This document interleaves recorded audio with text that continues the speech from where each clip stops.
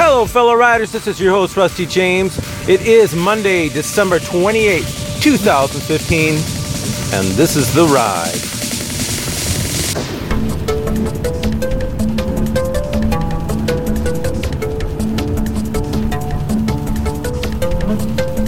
It is a treacherous travel day today.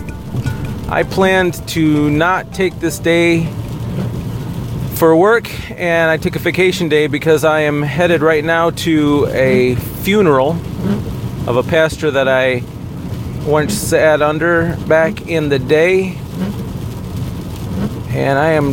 But it's treacherous because we've got icy rain conditions, and so I'm kind of slow going right now. I hope your holidays went well. Merry Christmas to all of you. I don't know how much I'm going to be doing this podcast during the holiday break here. We'll see. But if I don't catch you, have a happy New Year. As I'm driving through this, I realize that my environment that I'm in right now has become more treacherous than it was just a day ago. Causes me to change my behavior. I can't drive these roads like I normally do. The conditions have changed. Have you gone through a part of your life where the conditions have changed? We know that change is a part of life, so it's almost a done deal that you are going to experience some change at some point. And you might be resting on your relationship with the Lord as it is to go through what you're going through. But then things change. The environment changes. It causes the walk to be difficult. It causes the ride to be more treacherous. In fact, I'm watching right now and I see a lot of cars coming the opposite way on the highway, and they're crawling here. That tells me that either there's a whole lot of cautious people there, or there's a patch of black ice that I don't have on this side of the highway, which is kind of amazing because, I mean, it's just 60 feet away. So your conditions on your path might vary from the conditions on my path. So you got to handle it. How am I doing it on this road? I'm remembering all the things that I learned that were ingrained in me with my experience driving roads like this, and also things I learned about these kind of roads, and what to do when a semi is about to blast past you in the turning lane or in the passing lane. Just stay your course. And what to do when he's locking up his brakes and like flipping into your lane. Now that's a tricky thing. Okay, dude. Nice and easy, please. Thank you. Holy moly. Okay. Now I know why he was passing me. Well, it's good that I see a salt truck ahead. That's helping to keep my road in good shape. You know, this would be even more treacherous at nighttime, right? So we've got light. I've got light right now, so I can see well. I can see the road ahead. I can see when things are getting a little bit dicey. So light is good to have. And then, of course, I'm coming up on this salt truck. And salt steadies that footing, doesn't it? Thank you so much, Mr. Salt Man. Mr. Salt Man. Clear out my roads. Salt and light need to be in operation so you can get to your destination regardless of the precipitation. So do this without hesitation, and we will be a fearless nation. That's right. Wow. Well, here's another thing you got to do. Do your own path, but be aware of those around you. I just watched this semi just about skid off the road, and that did a little bit of something to to my driving. It caused me to go into ultra caution mode. Now here's the thought. You know that over the last couple months I've mentioned that we know a couple of people that are going through a separation in their marriage. And I really hope that it doesn't end up in divorce. But I see this, and my wife is seeing this too. And it's like we're viewing the semi that's veering off the road. And we look right at each other and we say, let's not have that happen to us. Do you know what I'm saying? Married people, listen up.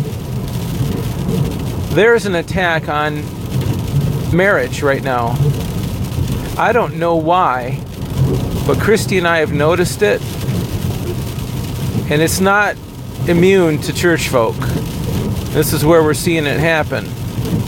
Married people, open your eyes and remember the vow you made to your partner. In sickness and in health, till death do us part.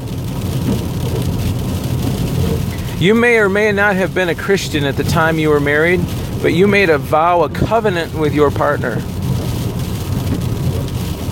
And unless there is something ultra severe going on in that marriage relationship, you're to remain devoted, preferring the other one to yourself. That's what the Bible says. I feel like I can promise this to you, that if you prefer the other person, and it's got to be both ways, obviously. If only one person prefers the other person, we're going to have a lot of abuse, a lot of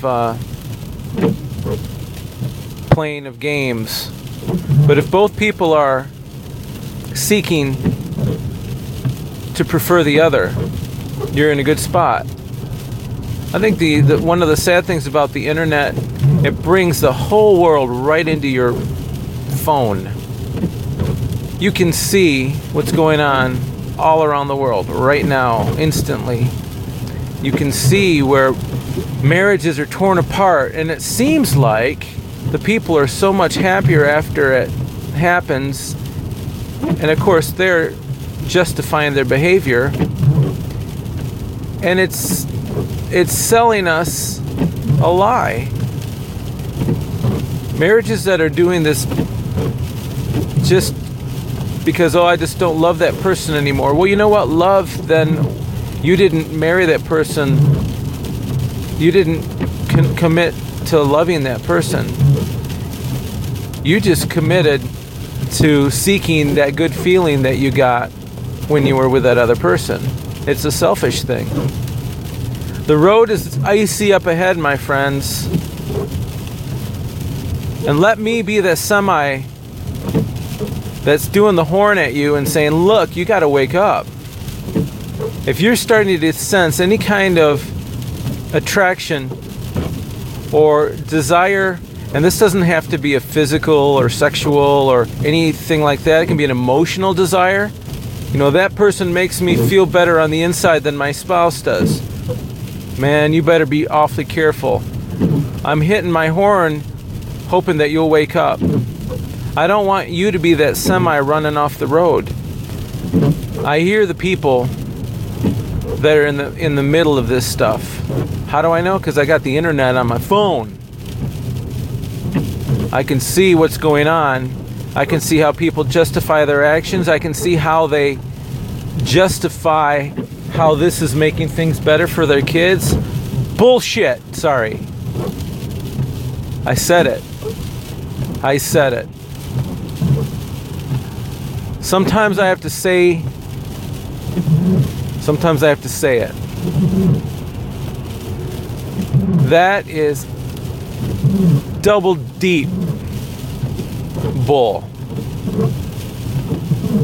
And all that tells me, because I've been through it,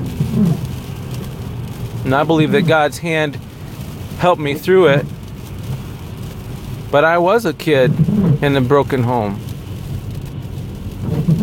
And I can tell you, especially, this is what gets me the most. These are people that I see in these breakups where they really ought know better. Well, I shouldn't say that, because I can't be the judge of people. I don't know what's on their inside, what their thinking is. But I can say that they've been in the family of the Lord, and they've been hearing teaching that's reminding them of the very thing I'm reminding us all right now.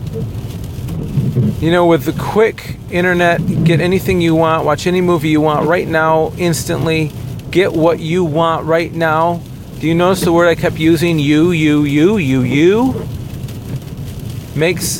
This technology nowadays makes things very selfish. It could. I'm a little bit up in arms about this one, as you can tell. I feel for the couple who are going through this kind of thing, but I feel more for the kids who are in the wake of it. You know, 1 month mommy and daddy loved them,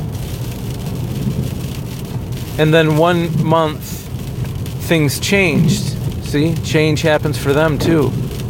And I hope, I pray that these kids who have hopefully been brought up in the family of the Lord continue to rest on the Lord during this process, and that they find that He is their strength, and that yes, mommy and daddy are human just like the rest of the world, and they make mistakes too. I feel like I need to pray right now for these kids. Can you join me? And if you're going through a tough time in your marriage and you have children, I want you to think about your kids right now, okay? Let's pray. Lord Jesus, You are a unifying force in the world today. You bring people together. You bring people who were far from You to You. You've made this possible. So that's what You're about. You are not about division. You're about covenant relationship. And Lord, I'm asking that these children that are in these relationships, in these families that are having difficulty, I pray that You would speak into their lives in a way that is absolutely glorifying to You, in a way that is absolutely beyond their human capability, but is completely heaven-inspired. I pray, Lord, that they have words of wisdom in the situation. I pray that they will speak to the parents in a way that is so much more mature than they are given credit for, and that You will be glorified in that conversation. And the enemy who spews lies, we take authority over those lies that are spoken, and we cast down those untruths. We cast them down and we give them no weight, no bearing in those situations that we're aware of. And it might even be our own situation. The lies of our enemy have no weight. We declare by the blood of Jesus that those words have no weight. And Lord, as we look into Your word, we trust that Your word is true and that Your words have the weight that we need. That You will never leave us or forsake us. And just like You will never leave us or forsake us, help us, Lord, to be that way for our covenant spouse, that we will never leave or forsake them, or the children that are the product of that union. Whatever the lies of the enemy are, reveal the lie to us, Lord. Reveal the fault that has been in our own thinking. And Lord, we submit to Your will, just like we prefer our spouse over our own lives. We want to prefer You over lies that are in the world around us. Because Lord, even though things change, Our circumstances change day to day, and we need to rely on you in deeper and new ways. I do know this, Lord, that you don't change. You're a constant in our life. The winds of doctrine and the winds of thought and opinion change. And what the world says is appropriate for a marriage, that changes. But Lord, you don't change. Help to remind us all of that, Lord. Help to remind us that, I'm just getting a sense right now, people, that no matter where you are in your relationship with your spouse, no matter where you are, you might think that things are just too far gone.